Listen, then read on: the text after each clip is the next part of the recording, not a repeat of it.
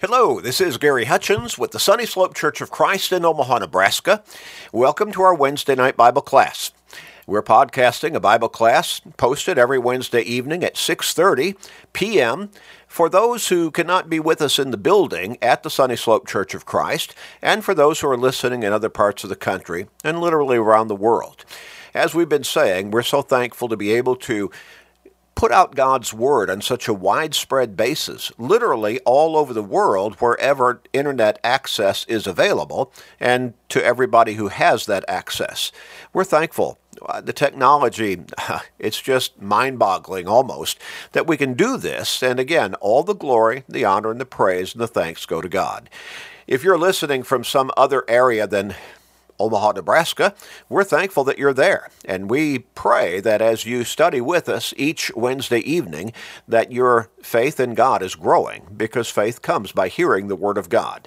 And ultimately, that as you keep growing in your faith, you'll ultimately come to God, that you will make up your mind to surrender to Him through Jesus Christ, repenting of your sins, confessing your faith in Jesus as God's Son and your Lord and Savior, and being baptized into Him for the remission of your sins. Acts chapter 2 and verse 38. Being in God's Word is really important. As I just said, Romans 10 and verse 17 tells us faith comes by hearing the Word of God. So the more we're in God's Word, the stronger our faith should become. And we want to encourage you, as we always do, share these studies with everybody you can, through Facebook friends, text messages, other technological means. But you know people in your life who need to grow stronger in their faith. They need to come closer to God. They need to change their lives and think about their soul's salvation. Help them by sharing these studies with them. Your family members, your friends, your work associates, your neighbors, with literally everybody you can. In doing so, you may ultimately help somebody to get to heaven. What a great blessing that will be for them. But it will also be a great blessing for you. So make that commitment and start sharing. Also encourage people to go to our website at churchofchrist.com, churchofchrist.com, and click on the podcast button and sign up for our podcasting. Now that's free. It always will be free. As we keep emphasizing, we're not after people's wallets. We want to help people get to heaven. When they sign up for our podcasting, they will automatically receive to their smart device, whether that's their phone or computer, laptop, pad, tablet, whatever it might be, they will receive these Wednesday night Bible classes, Sunday morning Bible classes, all of our sermons, and they will also receive our daily Monday through Friday radio program, Search the Scriptures, and our 7-day-a-week daily short Bible study called Today's Bible Class. While at our website, they can also download and listen to hundreds of sermons, and also download and read and study through hundreds of biblically based and spiritually focused articles. Again, all of that is free. So it is an incredible opportunity to get into God's Word through just an enormous amount of Bible study material. And again, it's there for free, just for your use, and also for you to take advantage of in growing in your faith. Now, if you're in the Omaha area, we encourage you to come and worship and study and grow spiritually with us in person at the Sunny Slope Church of Christ. Our church building is located at 3606 North 108th Street. 3606 North 108th Street. And our Bible classes begin on Sunday mornings at 9:30, followed by worship at 10:30. Our evening worship on Sunday evenings at 6 o'clock, and our midweek Bible classes each Wednesday evening at 6:30. You're welcome to any and all of these services, and we hope to see you. We really do. You get to know us better, we get to know you better, and we can grow spiritually together. We're going to get back into our study from 2 Peter, and we're coming toward the end of this really rich letter written by the Apostle Peter by God's guidance through the Holy Spirit. As we keep emphasizing, the Apostle Paul tells us that all Scripture is given by inspiration of God. Well, that is, it is in the Greek, that comes across as being God-breathed, literally. In other words, God's very word. And we've also emphasized that the Apostle Peter wrote that no prophecy comes by no prophecy of Scripture is of any private interpretation, for prophecy never came by the will of man, but holy men of God spoke as they were moved by the Holy Spirit. 2 Peter chapter 1, verses 20 and 21.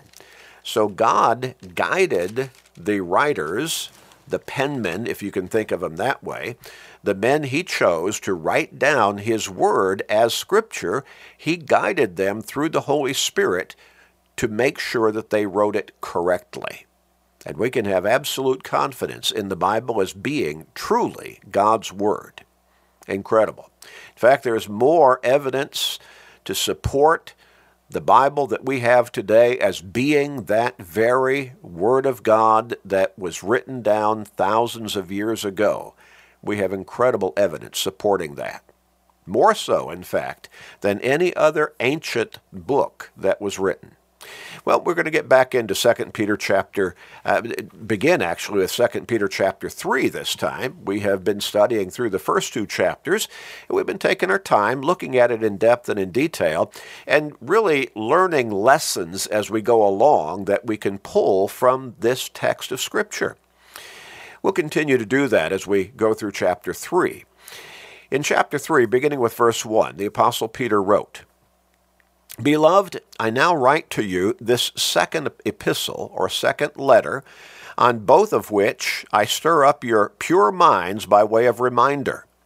Now, of course, the first letter that he wrote was 1 Peter. So this is the second letter that the Apostle Peter writes down as Scripture, and he says, "I'm writing this to you that I may stir up your minds, or stir up your pure minds by way of reminders."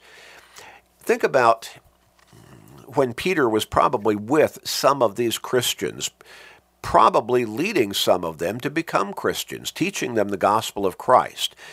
Now, we don't have a biblical record that Peter went to this place and that place establishing congregations, as we do have a biblical record of the Apostle Paul doing that.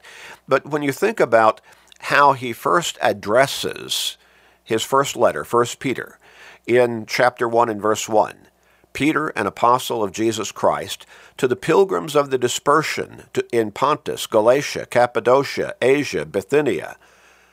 And here we may get an understanding, or at least a reasonable idea, that perhaps Peter actually went to those places, at least some of them, and had a part in probably leading many to become Christians there, and also to help ground doctrinally and spiritually in their spiritual lives many of those who might have already been Christians in those areas. And so he's writing this to stir up your pure minds by way of reminder. The Apostle Paul certainly did the same thing, as he would write to the congregations back in Philippi, back in Colossae, back in Ephesus. He would write those things, and also in Thessalonica. He would write letters. He had been in a number of those places, and so and also these letters would have been transferred, so to speak, or copied, had copies made of them, and then passed on to other congregations in those various areas. And so even after he had been there in person, think about, he spent a good deal of time in Corinth, working with that congregation, and also in Ephesus. And so he writes different letters to them, and certainly he's giving some new instruction, probably, maybe giving some corrective kind of instructions because of things that might be going on in those areas. Certainly, in the churches of Galatia, a number of congregations in that Roman province, but he's also reminding them of things that he had taught them, things that they had already learned through God's Word and through the gospel of Christ. So here Peter says, "I write this to you, this second letter, in both of which I stir up your minds by way of reminder." And so he's reminding them of things that they had already learned, as well as giving them some further instruction. In verse 2, he goes on and says that you may be mindful of the words which were spoken before by the holy prophets, and of the commandment of us, the apostles of the Lord and Savior. Now, the holy prophets, probably a reference going back to the Old Testament prophets, and maybe some New Testament Christians who had been blessed with the miraculous gift of prophecy. But probably mostly he's referring to the prophets of the Old Testament scriptures. And of course, there were many of those, and we have those books in the Old Testament laid out for us, such as Isaiah and Jeremiah and Malachi and on, Hosea and such. Well, certainly the Old Testament scriptures were taught as part of God's plan for New Testament Christianity. We see that Jesus would frequently refer back to the Old Testament prophets while he was here on this earth teaching the New Testament gospel, the gospel of Christ. And so certainly that was used as a base text to teach people about the Savior who came in the person of Jesus Christ, but still being God the Son. And so Peter is reminding them that you may be mindful of the words which were spoken before by the holy prophets, and of the commandment of us, the apostles of the Lord and Savior. And so Peter says also, you know that we gave you instruction from God, commandments from God, as divinely appointed and also divinely endowed apostles of Jesus Christ. Reminding them. We need reminding, don't we? We need reminding in lots of different areas of our life. We need to be reminded about how we ought to act around other people. We need to be reminded about how we need to love our husband, our wife, our children, our parents, our friends, and so on, our fellow Christians. We need to be reminded sometimes about, well, how do you do this job? You learned to do this job maybe years ago, but, have you become careless about it? Maybe a little bit lackadaisical. Sometimes we just need to be kind of spurred in our memory that, I need to pay more attention. We need to be reminded about a lot of things, how to take care of our physical bodies, our health, and so on. But we need to continually be reminded about all of the instructions that God has communicated to us in His Word. We never get finished studying the Bible. Never. I've been reading God's Word. I don't know how many times I've read through various books of the Bible, and I've gone through the entire Bible. I'm not sure how many times, but I have certainly gone through the New Testament numerous times, and I still learn as I go back and go through things again. I may read a particular verse of Scripture or a particular text of Scripture. I may have read that. I may have written on it. I may have taught on it, preached on it hundreds of times. And then sometime I'll go back and go through that same text or that same verse, and all of a sudden something else will jump out that I had not really caught in fullness. All of those other times that I have read through that particular text or that particular verse of Scripture. That's how rich God's Word is. That's how rich the Bible is in knowledge communicated and instruction given. And so Peter's reminding them, I'm writing this to remind you to be mindful of the words which were spoken before by the holy prophets and of the commandment of us, the apostles of the Lord and Savior. And it's, some people actually read the Bible through every single year. Every single year. I admire people who do that, who are that disciplined that every year they'll pick it up and start reading through it again. And there are daily Bible reading schedules that are available, and basically, someone might say, well, boy, that seems like a monumental task to be able to read the Bible through in a year. Not really. It's just a matter of self-discipline and following through. It comes down to generally reading about 3 chapters a day, and that's really not that much. Now, I tend to be a fairly slow reader compared to a whole lot of people, but I could read 3 chapters a day in probably, maybe 30 minutes or so. And many people could read 3 chapters in a whole lot less time than that. And so most of the time, if you just read 3 chapters a day, you will get through the entire Bible in 1 year. Go think about that. All of a sudden, it doesn't seem like such a monumental task, does it? And as we keep reading through it, we keep picking up more and more. I remember one time many years ago where I was preaching down in Louisiana, we instituted a daily Bible reading schedule, read the Bible through in a year. And I remember there were a couple of ladies who were, I wouldn't say elderly ladies, but they were older. They were more advanced in their years. And so they did that the first year. They read it all the way through. And I think it was quite a blessing for them. The next year, they began reading it all the way through again. And I remember they talked to me and they said, I'm picking up things this time that I did not pick up last time. Absolutely. That's the way it is. Again, God's word is so rich, so rich. So Peter says, I now write to you this second letter,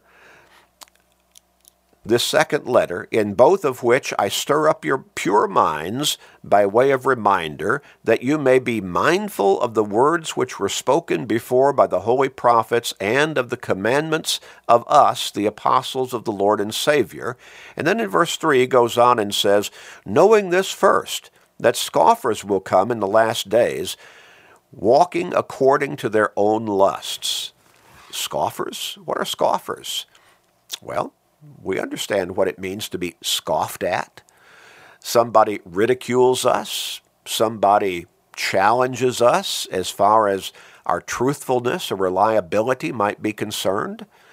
And scoffers would come. Now, what kind of scoffers? He says they'll come in the last days walking according to their own lusts and saying, where is the promise of God? For since the fathers fell asleep, all things continue as they were from the beginning of creation. Well, there were scoffers at the foot of the cross when Jesus hung on that cross and gave his physical life as the perfect sacrifice to pay the price for the guilt of our sins. You can read about those scoffers. Yeah, if you're the Son of God, come on down. Well, and I'm sure we don't have all of the challenges, scoffing challenges and ridicules and beratings that some of the people at the foot of the cross were throwing at Jesus verbally. Scoffers, there are scoffers out there all the time, making fun of people who really try to live a faithful, dedicated, consistent Christian life, ridiculing them because they're goody two-shoes or they're religious fanatics, and the charges, the names, the demeaning statements and descriptions go on and on and on. Jesus was scoffed at while he was walking upon this earth, while he was preaching the gospel, while he was doing the mission, fulfilling it that God sent him to do. He was scoffed at. He was disbelieved by most of the very people who should have been looking for, anticipating, and ready for him to come as the Savior. Most of those rejected him. They were the ones, at least the Jewish authorities, were the ones who instigated his crucifixion. Oh yes, they did not believe in Jesus. And how ironic is it that, and the Apostle Paul talks about this in his Romans letter, chapters 9 and 10, the beginning of those 2 chapters, how it was the Jews who received the prophecies through the Old Testament prophetic books. They are the ones whom God was specifically and specially preparing for the coming Savior. They should have been looking for him. They should have been waiting for him, praying for him to come. And yet when he came, the vast, vast majority of them rejected him. Now, how ironic is that? Now, did many Jews become Christians? Yes. But the very small minority compared to the Jewish population as a whole. And it is still that way today. Most of the Jews in the world today reject Jesus as the Savior. I'm not sure you realize that. They do not believe in Jesus Christ as being the Son of God and our Lord and Savior. And they're the ones who studied those prophecies from youth on up, and yet they rejected the Savior when he came. Now, the scoffers. Well, here, Peter is talking about some who were unbelievers, but they heard about the gospel of Christ. They heard about Christianity. They heard about Jesus being the Savior. And they had heard about the fact that he had said he's coming again to judge the world. 2 Corinthians 5 and verse 10. Acts chapter 17, verses 30 and 31. And so they're waking up every day. The sun's still coming up. The end of the day, the sun's still going down. They go to sleep at night. They wake up in the morning. The seasons keep changing. The grass keeps growing. The crops keep producing. Everything seems to be going on just normal, as it always has, and it keeps on going that way. And so Peter is saying they're scoffing. They're ridiculing. Everything keeps on going. What do you mean he's coming back? Now, of course, there are those who are absolutely focused on scoffing at or challenging or really questioning in very straightforward ways, not just whether Jesus is the Savior, but whether even God exists. You've got atheists, outright atheists. They absolutely deny the existence of God. But then you have others, and they're really pretty much atheists themselves for the most part, but they're identified as skeptics and agnostics. And so, can I really believe in God? Can I really believe in the Bible? Well, what about this? What about that? And they scoff. Well, here in Peter's day, that first century, during which Jesus walked upon this earth, the church was established, Christianity really started spreading. And yet there were still scoffers at that time. That's humanity. And you know who's behind the scoffing?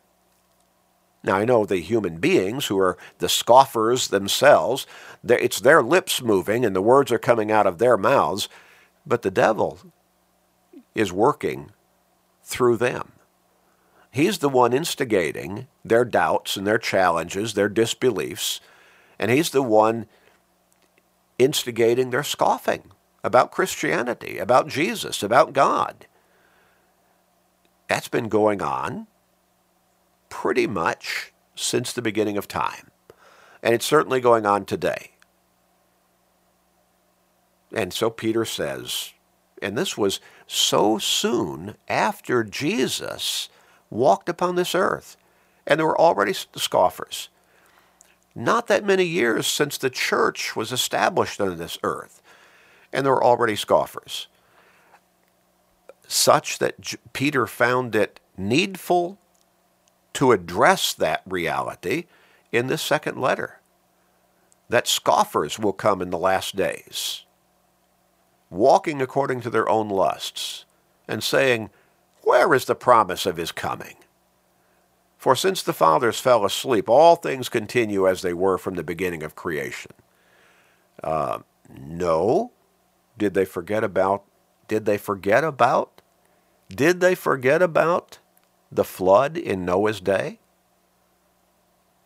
Well, certainly that was a cataclysmic period when all things were not continuing as they were from the beginning of creation, because of the wickedness and evil continually in the lives of mankind throughout the world at that time, with the exception of Noah and his family. God destroyed humanity.